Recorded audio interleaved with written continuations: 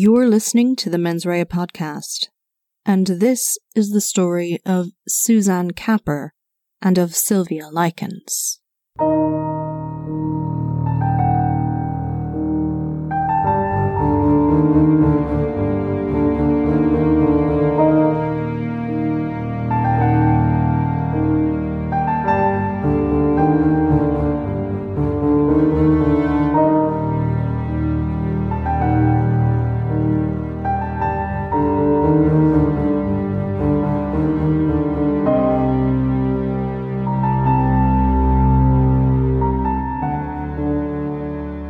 On the morning of the 14th of December, 1992, at about 6:10 in the morning, Barry Sutcliffe and two colleagues were on their way to work. They were driving in the outskirts of Romilly, east of Stockport and just south of the Greater Manchester area. They were travelling up the Comstall Road in Romilly when they came across a figure staggering along the lane. The figure was a young girl, Suzanne Capper. She was in a bad way. She had burns all over her and was in obvious need of immediate help. Barry ran to the nearest house on the road, that of Michael and Margaret Coop, and knocked on the door until someone answered. Then they brought Suzanne inside and rang for an ambulance. Inside, out of the dim light of the laneway, the extent of Suzanne's injuries shocked those who were now trying to help. She was very badly burnt, all over her body. Her head had been shaved and she had gashes on her scalp. The Coops attempted to tend to her while they waited for the emergency services. Suzanne was parched and drank 6 glasses of water, but wasn't able to hold the glass herself as her hands were so badly damaged. Mr. Coop said, quote, "Both her hands appeared like ash. Her legs were just like raw meat, and her feet appeared to be badly charred. I was struck at how polite the victim was. She was constantly thanking my wife for her assistance." End quote. His wife went on to say, quote, "I instinctively went to put my arms around her, but she pulled away because she could not bear to be touched. Her hands were red raw and black at the fingertips. Her legs were red from top to bottom. She couldn't bear anything near her legs." End quote. Suzanne told her rescuers that she had been left to die in a nearby field. She said, quote, "They burned me. They put petrol on me." End quote. Whoever had brought her to this place had thrown her down an embankment before drenching her with flammable liquid and putting a lighter to her back. Somehow she managed to clamber back up the bank and make her way along the road until Barry Sutcliffe had come across her. Margaret Coop said that for some reason she had the firm belief that Suzanne was going to be okay. Now that she got into safety and help was on the way, Suzanne would be taken care of and would get better in hospital. But that was not to be. Suzanne was 16 years old at the time of her death. She hadn't had the most ideal upbringing. She was from a working-class family and they had their difficulties. She had ended up in care 2 years previously in 1990 when her mother and stepfather John separated, and after that, she and her older sister Michelle were placed with John. Things were turbulent in the household, and she began to skip school around this time as well. Despite all these troubles, she was described as a sweet and gentle girl who was easily influenced. She seemed to crave affection and approval, and spent much of her time, in fact, staying with friends. She would do anything for these friends. She wanted to make sure that they were happy with her, so that she felt wanted and cared about. But before falling into a coma, Suzanne had named her attackers. There were 6 in total: Bernadette McNeely, Jean Powell, Glyn Powell, Jeffrey Lee, Anthony Michael Dudson, and Clifford Pook. Suzanne had known all of the people involved. They had been her friends, apparently. Suzanne had spent a lot of time at Jean Powell's house. Jean was 10 years Suzanne's senior, and Suzanne had babysat for the older woman and her 3 kids since she was 10 years old. She had gone out with Jean's little brother, Clifford Pook, who she had also named in the hospital. Later, it would be noted that Suzanne would do pretty much anything that Jean asked her to, and that she, quote, pampered their every whim, end quote. But Jean wasn't a positive influence in Suzanne's life or anything. Powell's place was known as a good place to find drugs, speed in particular. Bernadette McNeely was a mother of 3 with a drug addiction who had moved in a few doors down from Jean Powell. She soon became fast friends with Jean and moved into the small Victorian terrace at 97 Langworthy Road as well. Powell and McNeely shared a room downstairs and their kids shared the upstairs bedrooms. John, Suzanne's stepfather, knew about the group and the house. Suzanne's older sister Michelle had lived there for a while herself, but she left when Powell began to hang around with McNeely. Michelle thought that the woman was bad news and described her as evil. John Capper had only a vague idea of what was going on in the house, but still referred to it as a quote-unquote house of evil. He said that he tried to stop Suzanne from going over there, but she refused. Jeffrey Lee, another named by Suzanne, was also a visitor to the Powell house, where he bought drugs from Jean. His other notable attribute was having a burglary conviction for robbing his elderly and disabled aunt. The final person named was McNeely's boyfriend, 16-year-old Anthony Dudson, who also slept with Jean Powell and Suzanne. The morning that Suzanne was rushed into the hospital, already dying from her burns and other injuries, the police headed out to the terrace on Langworthy Road. They had instructions to arrest everyone that they found at the home. All 6 named were brought in. Bernadette McNeely and Jean Powell were said to laugh and joke with one another as they were arrested and put into the back of the police car. Initially, all 6 of them denied that they had done anything to Suzanne at all, but finally Dudson, whose father had visited him in the station and begged him to tell the police what he knew, decided to give them a statement. Police were shocked when they heard the details of what had happened to Suzanne. Not only had the group driven her out to an isolated place and set her alight, they had held her for a full week against her will, and tortured her periodically throughout that time. One of the detective inspectors, D.I. Wall, was shocked as Dudson began talking. He said, quote, "As the story began to unfold, we just couldn't believe it. I kept asking myself how one human could do this to another," end quote. The police were so moved that they and the civilian members of staff at the station made a collection in order to have flowers sent to Suzanne's bedside at the hospital. On the 17th of December, 1992, all 6 of the gang appeared before the magistrates' court in Manchester, charged with counts of kidnapping and attempted murder. On the 23rd of December, further charges were added to each of their sheets in light of Suzanne's death. They were all charged now with her murder. An inquest into Suzanne's death was held at Manchester Coroner's Court on January 8, 1993. The pathologist Dr. William Lawler gave evidence that Suzanne had burns to 75 to 80% of her body, and that these burns were consistent with having petrol thrown over her and being set alight. Her death was due to complications of those burns, and even once she had managed to get help, her chances of survival had been slim. When he concluded the proceedings, the coroner spoke to Suzanne's mother and stepfather, who were present for the hearing.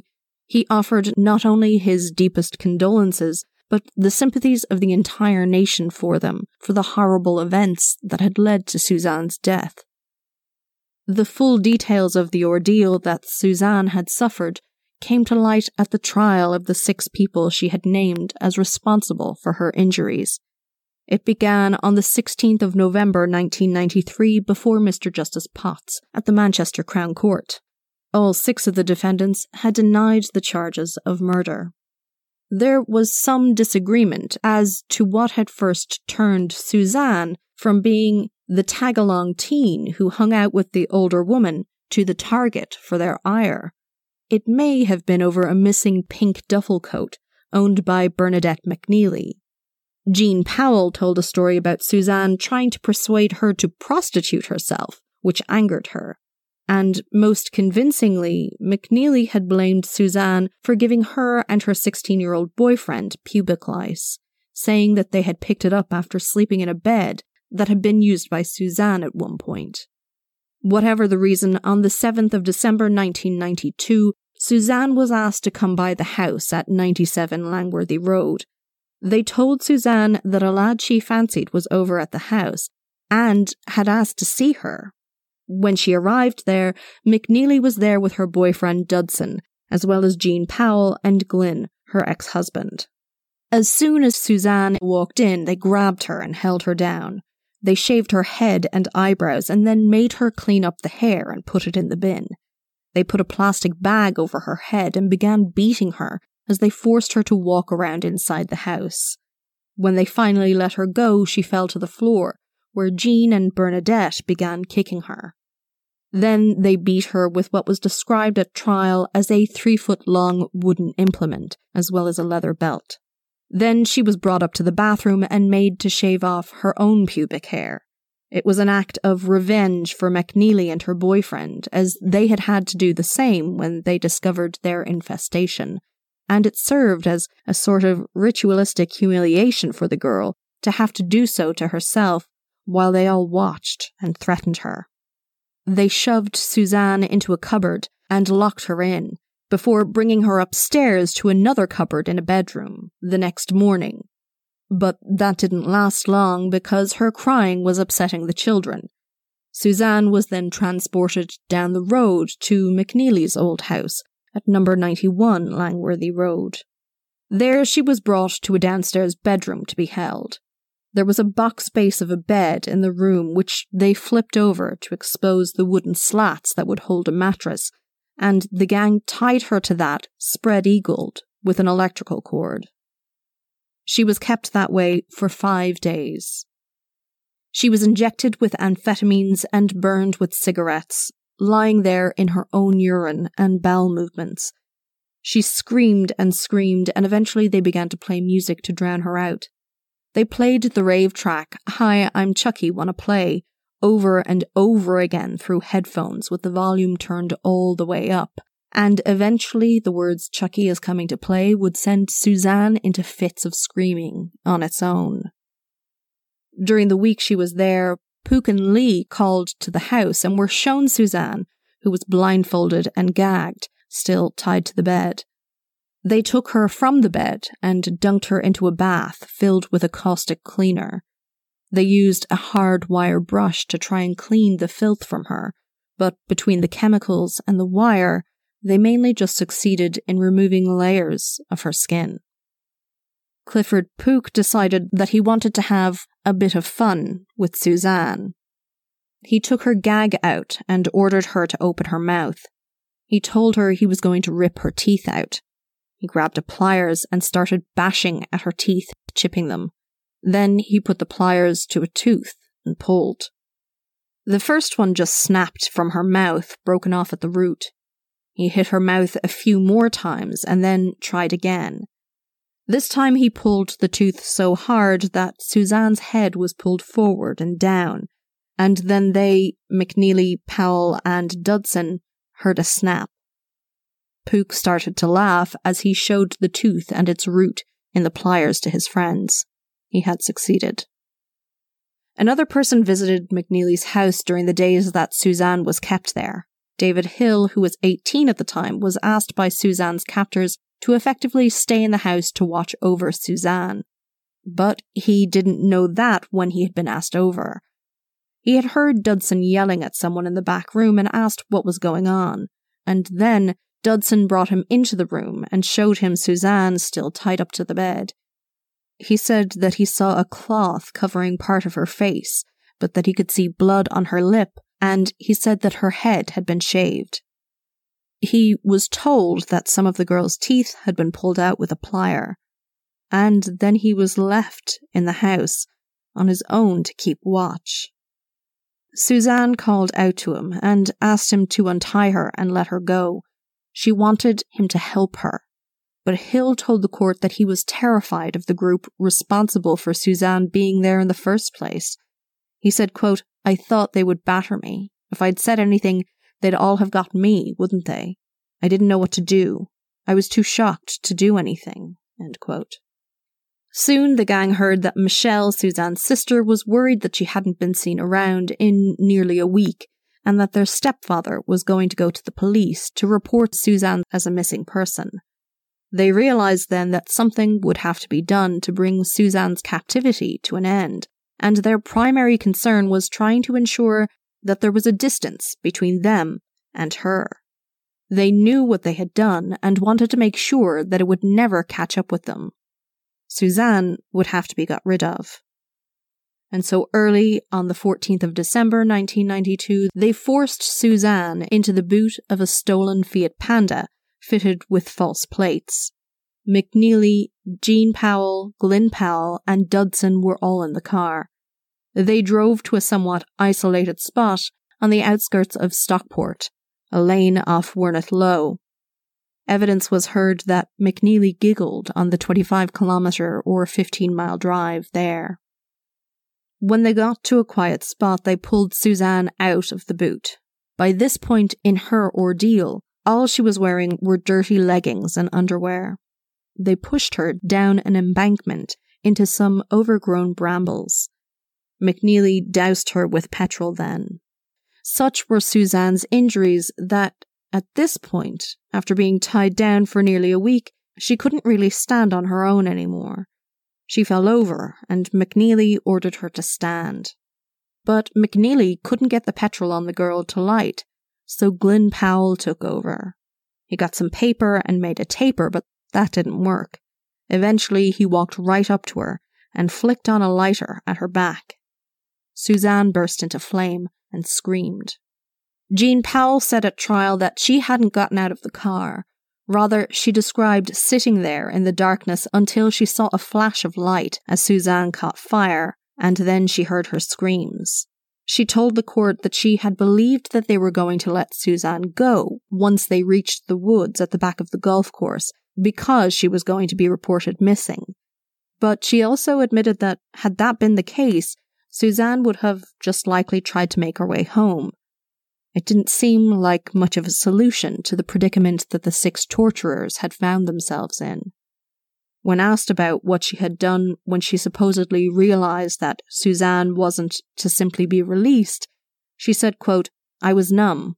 I was scared." She had done nothing to try and help Suzanne, a girl she had known for 6 years and who she had considered a friend, and someone she said she loved like a sister.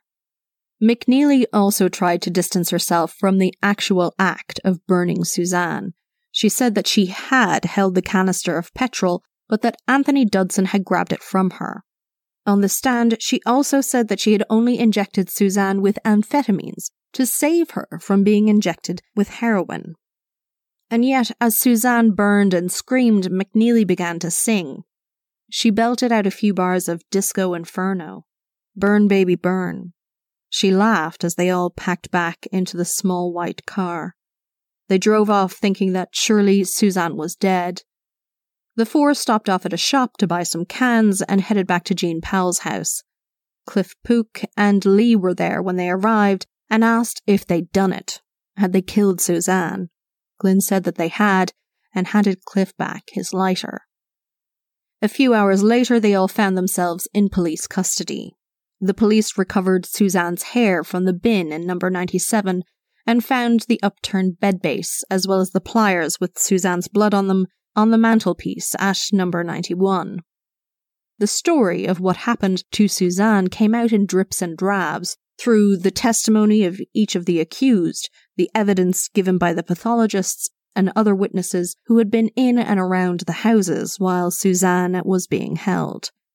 Each of the defendants took to the stand to give their version of what had happened, and each minimized their own involvement while throwing their co-defendants under the proverbial bus.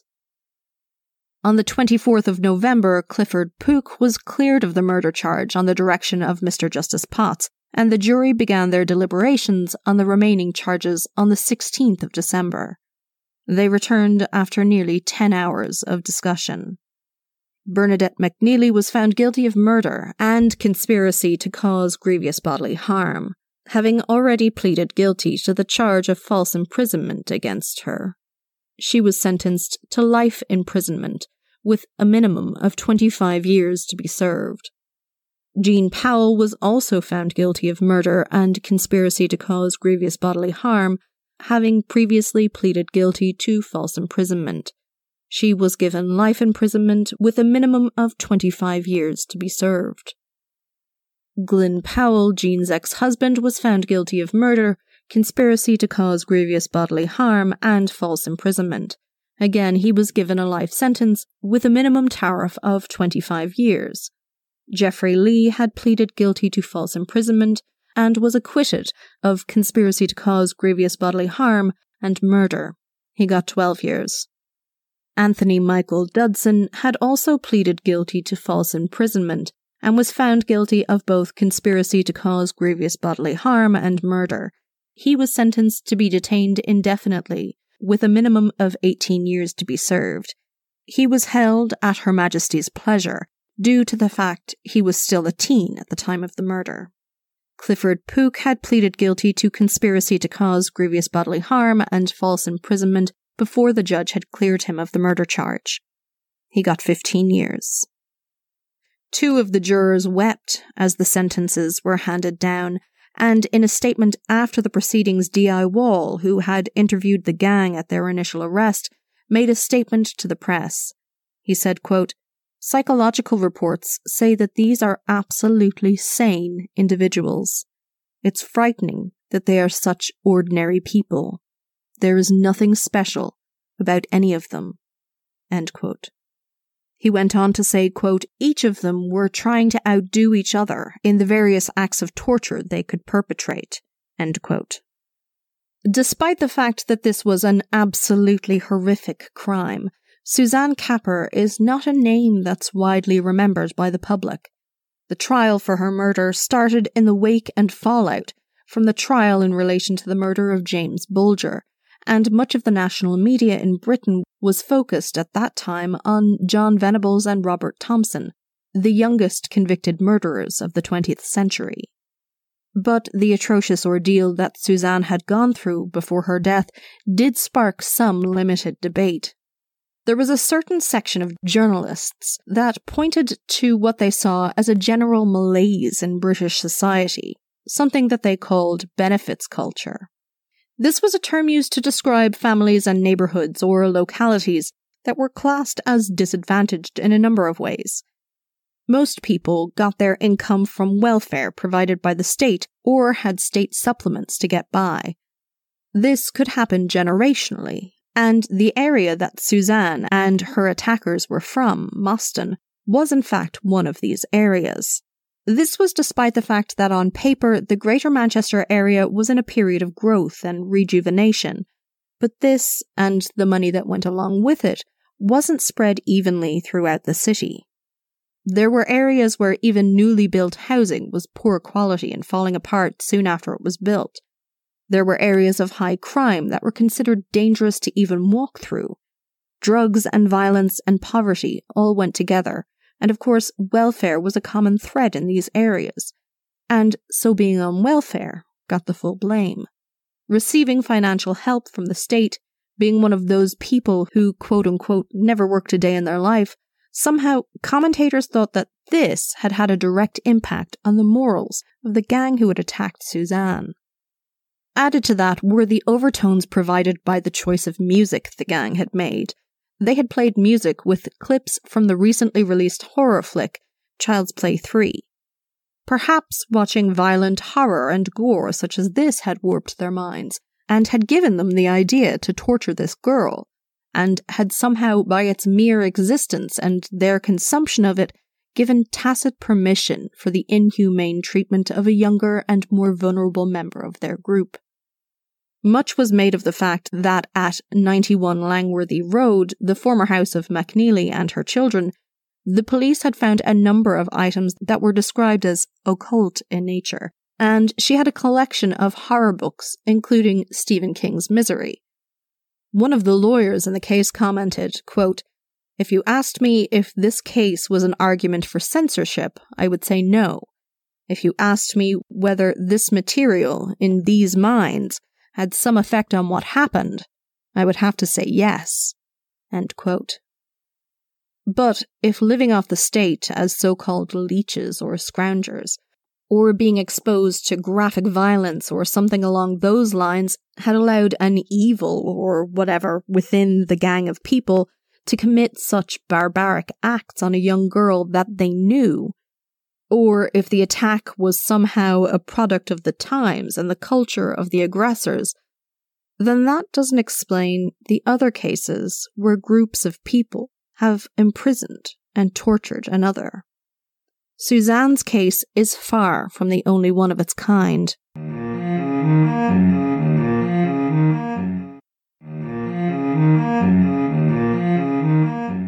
On October 16, 1965, police were called to a house on East New York Street in Indianapolis, in the United States.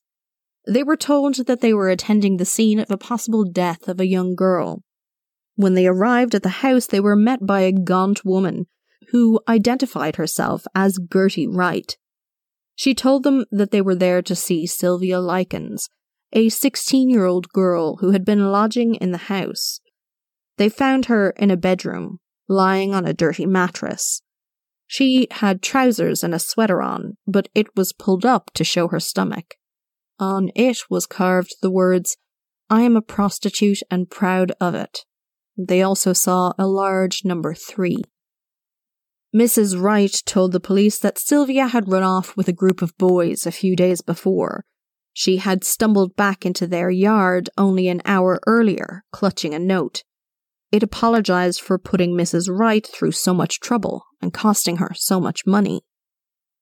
By 7 p.m., the local coroner had arrived. By that stage, Sylvia was in complete rigor, indicating she'd possibly been dead up to 8 hours. He thought it seemed that she'd been bathed recently, and noted her many visible injuries. She had a bruise on the side of her head and temple. She was missing a tooth, and had cuts, burns, and scalds all over her body. Patches of her skin looked raw, and seemed to have been eroded, either by hot water or acid. There were deep circular burns on her that he presumed to be from cigarettes. Her pubic area was swollen. All the injuries were at various stages of healing. Whatever had happened to this girl, it had been going on for a prolonged period of time. Mrs. Wright's children were in and out of the house during this time, joined by some neighborhood kids interested in the activity in the house. Soon they were joined by Jenny Likens, Sylvia's little sister. As Mrs. Wright fussed around in the room, Jenny repeated the same story that Wright had earlier. Sylvia had run off with boys. But when she had the chance, she hurriedly told the detective that had come that if he got her away from the house, she'd tell him everything that had happened. By the end of that night, Mrs. Wright, whose true name was Gertrude Baniszewski, a number of her children, and a neighbor boy, Richard Hobbs, 14 at the time, were all at the local police station. Gertie Baniszewski and Hobbs were held on murder charges. 3 of the Baniszewski children and another 5 local children were also charged with juvenile delinquency. Within a few short months, a grand jury had indicted Gertie Baniszewski and some of her children, Paula, 17, Stephanie, 15, and Johnny, 12, as well as neighbours Coy Hubbard, 15, and Richard Hobbs, 14. They were all charged with first-degree murder. The other neighbourhood children were subpoenaed as state witnesses. The Likens girls had ended up at the Baniszewski's house in July of 1965, The family was going through some difficulties, and Gertie had offered to provide room and board for the girls and treat them like her own for $20 a week. That would allow Lester Likens and his wife to seek work as concession stand operators in a travelling carnival. And Gertrude was short of cash.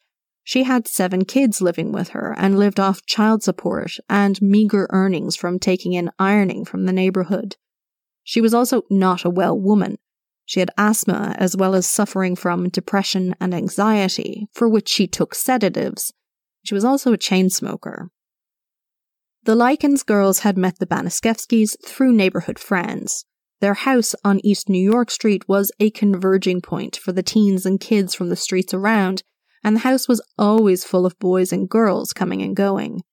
At first, Sylvia and Jenny were treated like all the others in the house, but soon Gertrude's attitude to both of them harshened. She accused them of stealing, of hiding food, of calling names, and then the beating started. Baniszewski had a paddle that she would use on the girls' backs.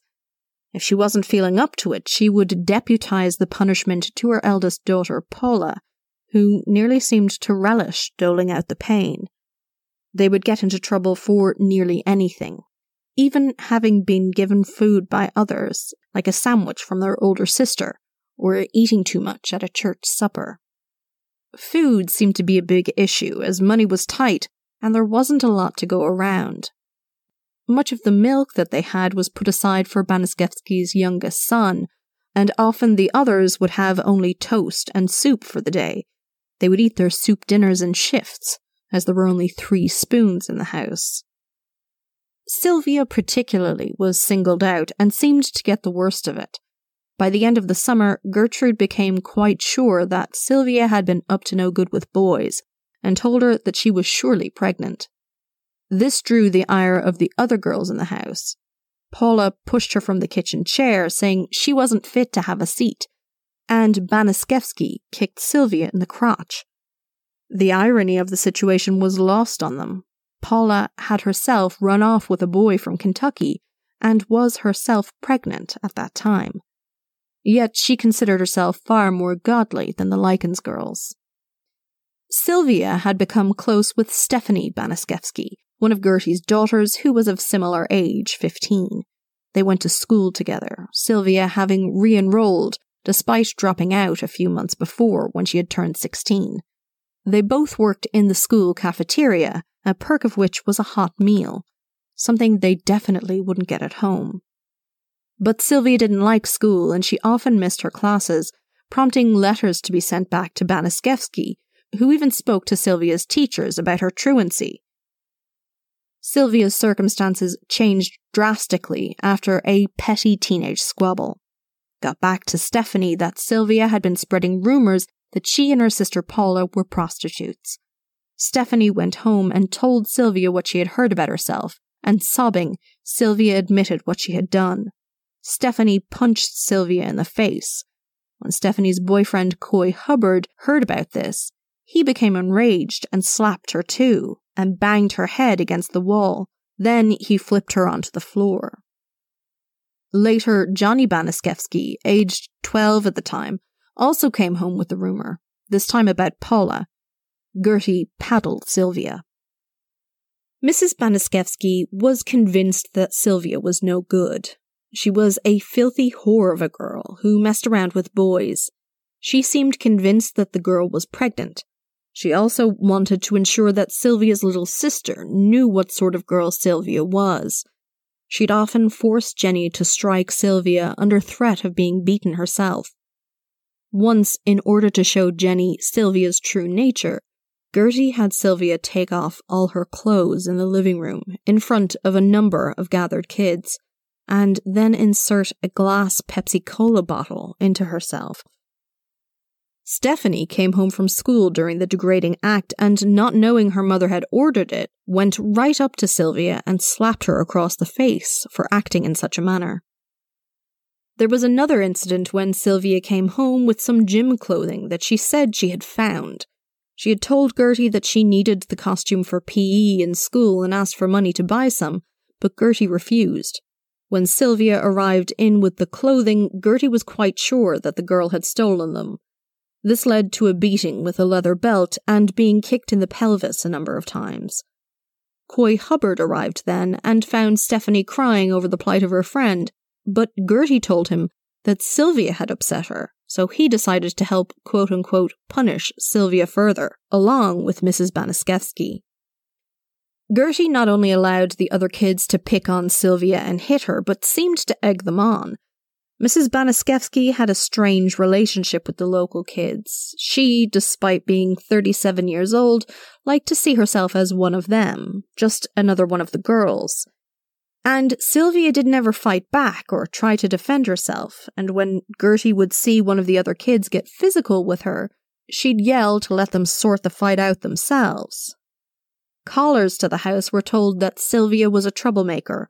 A local pastor from the Baptist church Sylvia and Paula attended called by twice to be told that Sylvia had been stealing, was pregnant, ran around with local boys, and Gertie was at her wit's end.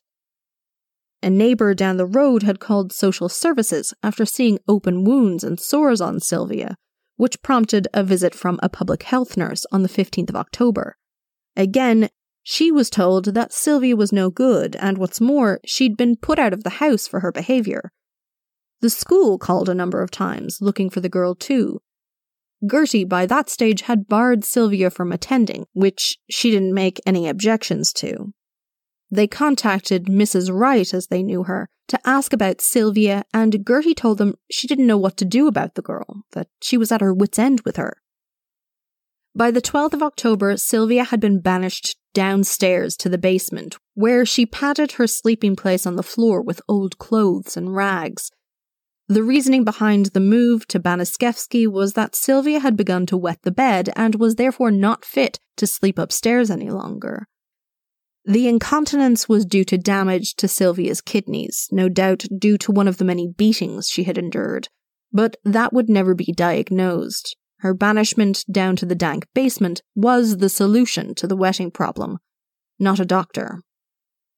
Paula and Coy Hubbard took to pushing Sylvia down the stairs to be rid of her. She subsisted on crackers and water. Out of sight, out of mind, and no need to feed Sylvia, who was now less than human. She would be taken out of the basement every other day for a bath. Gertrude was convinced the girl was filthy and didn't clean herself. She'd be dunked into a bath filled with steaming hot water, with her hands and feet tied together to make it a bit easier for the kids to carry out. It was around this time that the burning began too. Putting out cigarettes on Sylvia, or throwing lit matches at her, or even setting her clothes alight was a new amusement. Gertrude started it, and then her kids and their friends followed suit. Most of the burns were small, button-sized, but some were large, as big around as a baseball, and needed some sort of medical treatment. So Gertrude poured rubbing alcohol over the wounds. Paula and Coy Hubbard preferred to rub Sylvia's skin and open wounds with salt. By this time, Paula had lost the job she worked in a nearby pharmacy, her employers saying she simply wasn't mature enough for the job. And so her responsibilities at home increased, and she had far more time to torment Sylvia, who she hated, just like her mother did. As Paula and Gertie and Coy were joined by more siblings and neighborhood kids in using their live punching bag for sport, it was clear that they couldn't allow talk of the conditions Sylvia was being kept in to get out. Speaking of her or answering questions about her was forbidden. It was as if she no longer existed. They now told people she had run off. Meanwhile, Jenny was sick with worry about her sister. She knew that Sylvia had always got the worst deal, but things had escalated. The sisters had told their older sister, Diane, that they were punished with the paddle and the belt, but she thought that the younger girls were exaggerating the severity of their so-called punishments. She recalled that their own father had used a belt to correct them, and looking back, she reasoned, they deserved it at the time.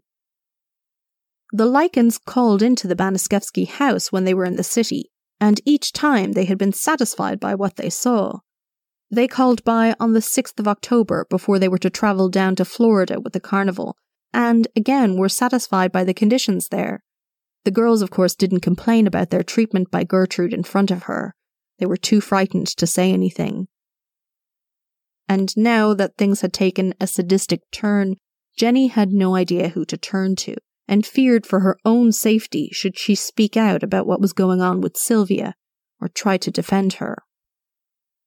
Sylvia soon found herself tied up in the basement by the Baniszewski kids, and she would be gagged if she made any noise. She was starting to starve, and collapsed while moving around the house due to lack of food. She was force-fed the contents of a baby's diaper in punishment for accepting a sandwich from her big sister in a park over 2 months previously, and was told that she was to make half a cup of water last a day. Later, the water would be replaced with urine. Paula had also grabbed her by the neck. She was that angry about this 2-month-old sandwich incident. How dare Sylvia have had something that the others did not? Sylvia was given food at one point, a small bowl of soup, but she was not given a spoon. The household was now down to 1, and though she tried to scoop up the liquid with her fingers, the bowl was taken away from her before she could finish it. Sylvia was forced to write a letter outlining her supposed misdeeds that Gertie would be able to point to if anyone discovered the nature of the so-called punishment that Sylvia was being subjected to.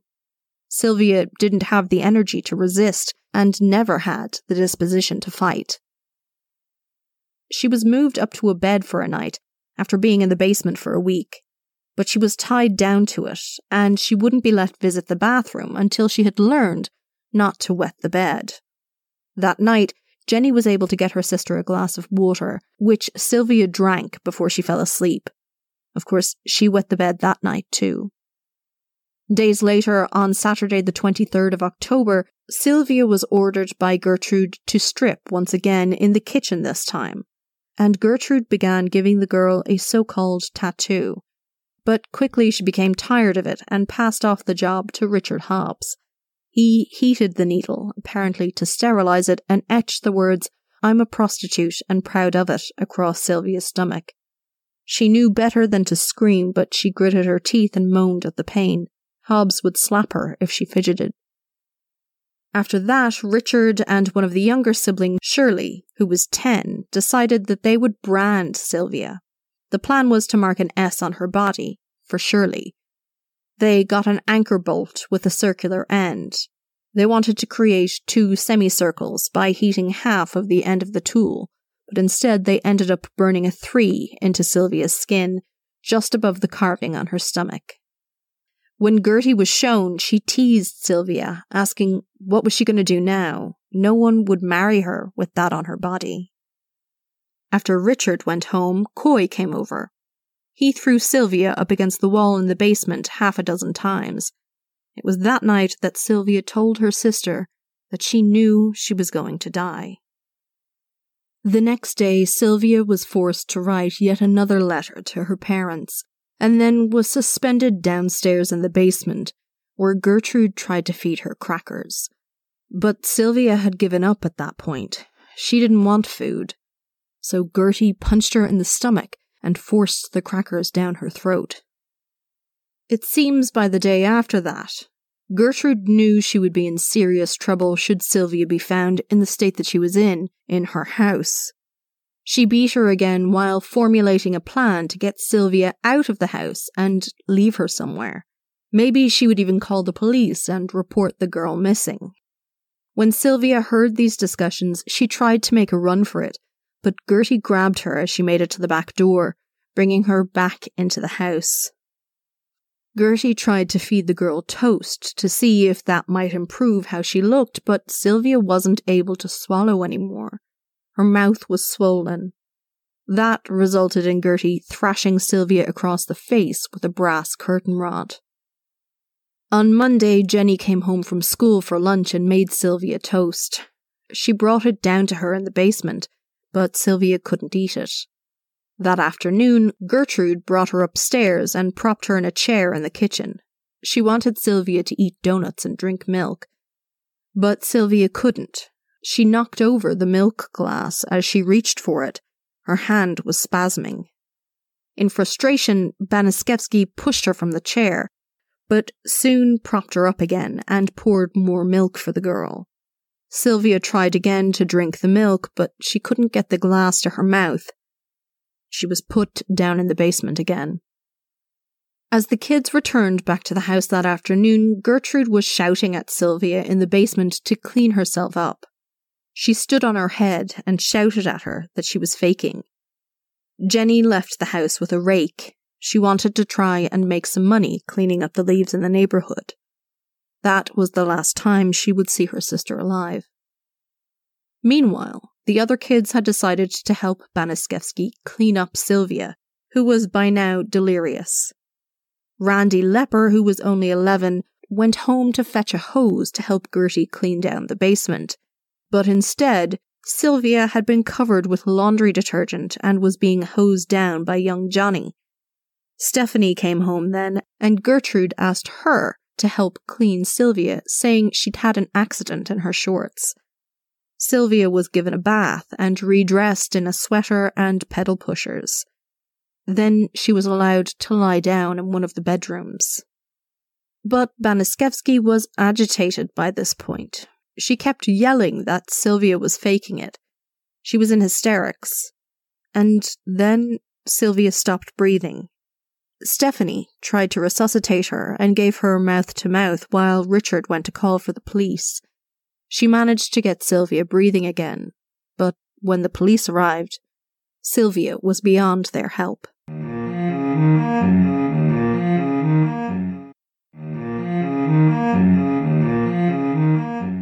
Once they were brought to the police station, the kids began to talk, though. No longer did they stick to the story of Sylvia having run off with 5 boys and returned that day in an awful state. Richard Hobbs told them everything he had done, including carving into Sylvia's skin, saying he'd done it because Gertrude had told him to. Richard admitted hitting her a number of times too. He said he didn't know why Sylvia hadn't just left. He said, in fact, he didn't really know her at all. He was detained in a hospital, as he was a diabetic, until he would face trial. Coy Hubbard was also picked up and admitted that he had hit Sylvia and flipped her over. By the time he sat in the police station, he couldn't remember why. Paula had said she'd whipped the girl with a belt and had once broken her own wrist, punching Sylvia in the face. Young Johnny not only confessed to his own awful actions, but gave the names of everyone he remembered mistreating Sylvia. His siblings Paula, Stephanie, Marie, and Shirley, and local kids Anna Sisko, Judy Duke, Darlene McGuire, Randy Lepper, Mike Monroe, and of course, Coy Hubbard and Richard Hobbs. Meanwhile, Gertrude Baniszewski was throwing her own kids under the bus. She admitted that she had hit Sylvia maybe 3 times as punishment, and that she had made her sleep in the basement, again maybe 3 times, because she'd started to wet the bed. Maybe once she'd burned her with a cigarette, but that was all. She was too old and sick and weak to inflict the damage that they'd seen on Sylvia's body. She was a single woman looking after 9 kids, and she'd just been doing her best. It wasn't her fault. In January of 1966, while preparations for the trial of the 6 accused was ongoing, notice was given that there was a, quote, suggestion of insanity for both Paula and Gertrude Baniszewski. Both women were sent to a hospital to be assessed. But Paula also went to give birth. She gave birth on the 13th of January to a little girl who was placed in foster care. She named her daughter Gertrude. Eventually, the other 4 defendants also submitted suggestions of insanity. All of them were assessed, but each report returned stating that psychiatrists had found they were all mentally sound. Then each of the defendants sought to have their trials heard separately, with their lawyers arguing that evidence that was inadmissible against their client might be taken into account by a jury, given that there were a number of defendants, and not all the evidence would apply equally to each of them. but the prosecutor argued that they were charged with murdering Sylvia in concert with one another, and that therefore they should be tried together. The judge agreed. There was also an application for a change of venue due to the adverse publicity the case had garnered locally, but this was denied also. The publicity had been statewide, and so the chances of bias, the judge reasoned, wouldn't be any better or worse in another county in Indiana. Finally, the trial began on the 18th of April 1966. The entire first week of the trial was taken up with jury selection. It proved nearly impossible to get the 5 lawyers representing the state and the defendants to agree on 12 people who were suitable. When court resumed the following Monday, the first order of business was that Prosecutor New for the state had decided that they would join the motion put forward by Stephanie Baniszewski's lawyers for a separate trial for their client. Mr. New said that he had discovered substantial evidence over the weekend that pertained to attempts made by Stephanie to help Sylvia, and to the low level of Stephanie's participation in the events that occurred leading to Sylvia's death. The judge, Saul Rabb, granted the motion given the state's agreement. In the end, the grand jury reconsidered her case and issued no bill. She would not stand trial. The next day, a jury of 8 men and 4 women was finally agreed. The hearing of evidence began with a description by the police officers of their arrival at the house on East New York Street, and speaking with the occupants there, as well as their initial interviews and statements with the police. Photographs of Sylvia's body in situ on the mattress were shown, and then the doctor who carried out the autopsy, Dr. Charles Ellis, described Sylvia's injuries. He noted that her lips were effectively shredded, her fingernails were broken, and she was missing patches of skin. Her liver indicated that she had suffered malnutrition, and the state of her kidneys indicated that she had been in shock before she died, perhaps as long as 3 days. There was a large bruise on her temple which had unclotted blood sitting below it. This injury would have likely caused unconsciousness. He determined that Sylvia's cause of death was a subdural hematoma from a blow to the head, in conjunction with shock, malnutrition, and her other underlying injuries. She had been dying for days, but could have survived if she had gotten medical help. His testimony carried into the following week.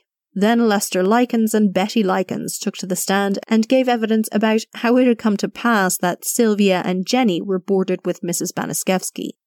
Defense lawyers tried to imply that it was partially due to their negligence that Sylvia had died. Jenny Likens was next up, and she described what she had seen in the house and what had happened to Sylvia. At the end of that day, the jury were taken out to the house at 3850 East New York Street to see the scene. Jenny resumed the stand the next day. When asked why she hadn't told someone about what was going on, she said she was scared of being beaten at the time, but she wished she had said something. The defense attorneys battered her with this line of questioning. If things were so bad, why didn't she tell someone? The final witness that week was Shirley Baniszewski, who was 10. She cried as she formally identified her mother and sister Paula for the court. She did little else bar show that she knew the difference between right and wrong before the court rested for the weekend. She returned Monday morning to answer questions on the first day of the 3rd week of the trial. Shirley said she'd seen Coy push Sylvia hard against the wall. As she described what she'd seen happen to Sylvia and in some cases taken part in, she smiled and bounced in the seat. She didn't seem to understand the meaning that her testimony had and how serious it all was. She told the defense attorneys that she hadn't said anything about what was being done to Sylvia in the house because she thought that Sylvia was just being punished. Judy Duke was up next, describing how Coy had rubbed salt in Sylvia's wounds. She was followed by another neighborhood kid who had been initially implicated in the death, Randy Lepper. He was very unsettling while giving evidence, smiling as he described Sylvia's reaction to being hit and proudly claiming that the hose that had been used on her was his. After 16 days, the state finally rested. There were to be 5 defense cases put forward, starting with that of Gertrude Baniszewski. She denied having done anything to injure Sylvia, except to perhaps paddle her for bad behavior. She was too sick and too weak, she said. She was too sick to stop her own kids or the neighborhood kids from fighting with Sylvia. A psychologist told the court that Gertie was a loving woman whose story seemed true to him, and he said that she would be unlikely to call her children liars. Yet he said that she was not psychotic, and she did know right from wrong. Paula didn't take the stand. Rather, her father was the only witness in her defense, recounting how he had seen his ex-wife hit and beat Paula on various occasions. Johnny Baniszewski's witness described him as a normal boy, not one that was hard to control like his mother had said. Coy Hubbard's employer appeared on his behalf, but had little to add bar that the boy was a good worker. Richard Hobbs testified in his own defense. He admitted having carved the words into Sylvia's abdomen and having branded her, and he said he'd slapped her backhanded during this process. He denied knowing or witnessing the other beatings, but told the court that he had seen a number of bruises and wounds on Sylvia when he had started his task. At least 3/4 of them were already present on her body, he had said. He felt bad about it now, but at the time he didn't. He also said that he had heard of plans to bring Sylvia away from the house, to dump her somewhere. There were plans to be rid of the girl, or presumably her body. Stephanie Baniszewski also gave evidence about what had gone on in the house. At the time, she was still charged with murder, and much was made of the fact that she had turned state's evidence. She said that she just wanted to be of help, and that she had not made a deal with the prosecution. On Friday, the 20th of May, 1966, each attorney then made their closing statements. Gertie Baniszewski was cast as a deranged woman, who simply must have been insane in order to inflict or allow the injuries Sylvia had endured. Paula's involvement was minimized, with her lawyer saying that what she had admitted to doing did not add up to murder. He went on to say that, quote, "We have dealt here with a family that has known chill penury for a long time. There was never sufficient money in the cookie jar. Consciously or unconsciously, there built up a feeling of anger against the world. There was no channel for its release until Sylvia Likens came to the household and provided a focal point." End quote. Counsel, who represented both Coy Hubbard and Johnny Baniszewski, laid the blame on society as a whole. His clients were children, and could not and should not be put to death for their parts in what he termed as a tragedy that either of them could have easily been the victims of themselves. Richard Hobbs was painted by his lawyer as a victim in the whole affair. He had come under the sway of an older woman who had a proven attraction to young men. His involvement in the torture was also minimized. The lawyer said all that he had done was carve the words into Sylvia's skin and brand her, and hit her a few times. That's all. When they were done, Judge Rabb read out the instructions to the jury. There had been hundreds of suggested instructions put forth by the defense teams, in addition to the ones required in a capital murder case. In the end, he included only 16 of those put forth for consideration. They included instructions specific to Johnny Baniszewski and Richard Hobbs relating to their age, that children between 7 and 14 were to be presumed incapable of committing crimes unless there was sufficient proof to show that they were capable of being aware of the nature of their acts. Another, in relation to Gertie's insanity plea, was read. It stated, quote, "When there is mental capacity sufficient to fully comprehend the nature and consequences of an act, and unimpaired willpower strong enough to master an impulse to commit a crime, you may find there is criminal responsibility." End quote. The jury began deliberations at 5:30 that evening and returned 6 hours later at 1:30 in the morning. Gertrude Baniszewski was found guilty of first-degree murder and sentenced to life imprisonment. Her eldest daughter, Paula, was found guilty of second-degree murder and also sentenced to life. Richard Hobbs, Coy Hubbard, and Johnny Baniszewski were all found guilty of manslaughter. They were to be sent to the state reformatory for 2 to 21 years. On appeal, Gertrude and Paula Baniszewski's convictions were reversed due to the fact that they had been tried together and had not been granted a change of venue. On retrial, Gertie was again found guilty of first-degree murder and resentenced to life imprisonment. She was released on parole in 1985. She changed her name and moved to Iowa, where she died in 1990 at 62 of lung cancer. Paula, rather than go through with another trial, pleaded guilty to voluntary manslaughter and was sentenced to a further 2 to 21 years. She was released in 1973 and also moved to Iowa. The 3 boys were each released in 1968. Richard Hobbs died 4 years later from cancer. Coy Hubbard was in and out of prison until his death in 2007. Young Johnny found God and became a pastor. He died in 2005 of complications related to his diabetes. Stephanie made it to college and became a teacher. Jenny Likens was taken in by the prosecutor in her sister's murder trial, Mr. New, where she continued her schooling. She got a good job working with computers in a bank. She passed away at 54 in 2004. Just like Gertrude Baniszewski, Bernie McNeely, convicted of the murder of Suzanne Capper and the apparent ringleader of that gang, was released from prison despite her life sentence. Each of the defendants in that case appealed against the length of their sentences, barring Glyn Powell, and with the exception of Jean Powell, each had their sentences reduced. Jeffrey Lee, convicted of false imprisonment, was released on license in 1998. Clifford Pook, convicted of the same charge and a charge of conspiracy to cause grievous bodily harm, was released 3 years later in 2001, also on license. McNeely was released on license in December 2014. She was lauded as an ideal prisoner, and it was said she was filled with remorse.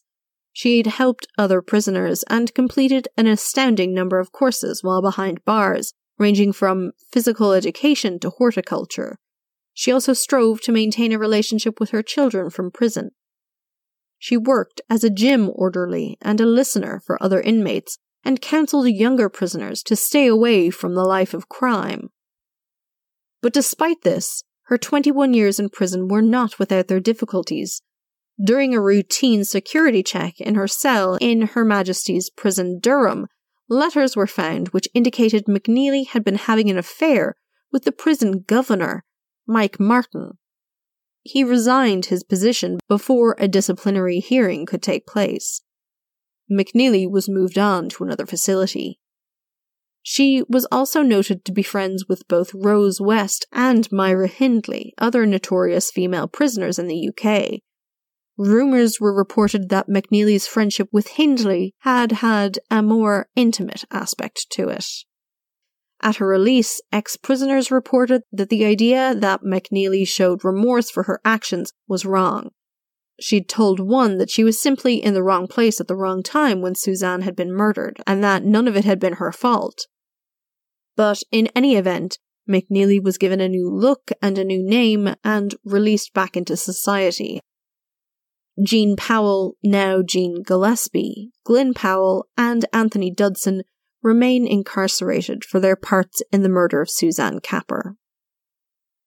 2 crimes, decades apart, but with striking similarities. Both perpetrated on a teenaged girl. Both seemed enabled and encouraged by an older woman. Bernie McNeely's drug of choice was speed, whereas Gertie Baniszewski's was phenobarbital and other sedatives used to treat her nervous disposition. Both girls endured prolonged suffering through torture that got worse over time, as the group involved became more emboldened in their behavior and saw its victim as less and less human. In the case of the murder of Sylvia Likens, John Dean, a journalist who covered the Baniszewski's trial and literally wrote the book on the case, called The House of Evil, said of the circumstances surrounding the torture, quote, "Children harbouring some pent-up hostility, egged on by the slanders on Sylvia Likens, encouraged by the mob psychology of seeing others mistreat her, found that their own mistreatment of Sylvia was sanctioned and even prescribed by the only adult in the house." End quote. Similarly, Suzanne was a passive girl, just like Sylvia. She was easy to control, and the group mentality behind this gang of young people who were acting with the approval and encouragement of the older women saw Suzanne as less than human the more time went on, and the violence against her increased. Whatever happened in that house, it wasn't a problem that occurred due to the poverty of the Moston area of Manchester, or due to the fact that the perpetrators were reliant on welfare. Something about the situation led them to not value life in a general sense, their own or their victims. This, combined with the hostility that they held towards the world and society, meant that it didn't take too much to push them into rage and violence, meted out against the most helpless of their groups. And not much has really changed since either incident.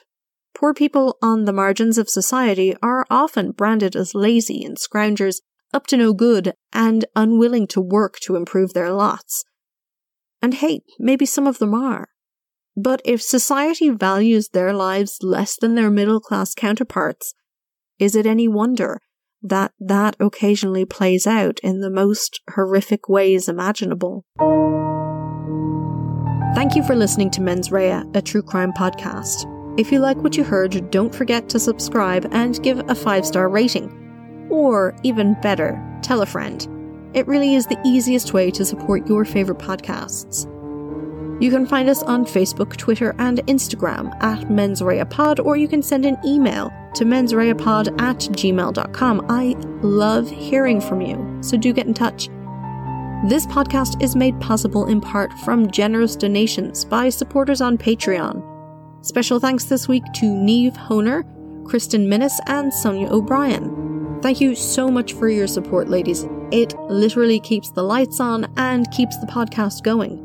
There are now up to 2 monthly bonus episodes available to patrons, as well as nifty merch and my undying love. As the supermarket says, every little helps.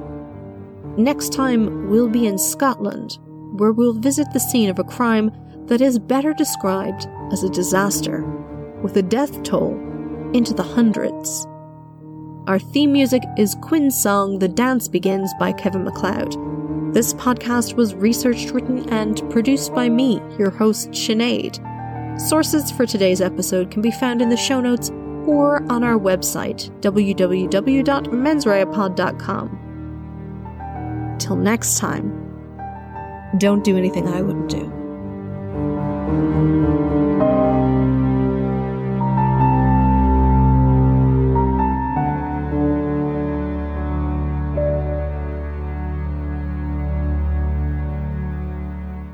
Baniszewski. Gertie Baniszewski. Gertie Baniszewski. Baniszewski. Gertie Baniszewski. Gertie Baniszewski. Baniszewski. Baniszewski. Baniszewski.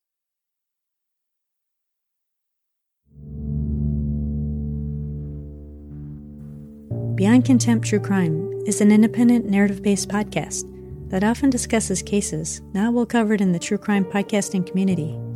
In Season 1, I'll take on lesser-known cases like Amy Bishop, professor turned mass murderer, Richard Mark Evidence, the serial killer who hid in plain sight, and the tragic murder of Margaret Anderson, a case that terrified the small community of Green Bay, Wisconsin. If you're looking for something new, search for Beyond Contempt True Crime, wherever you get podcasts. I'm Renee, and thanks for listening.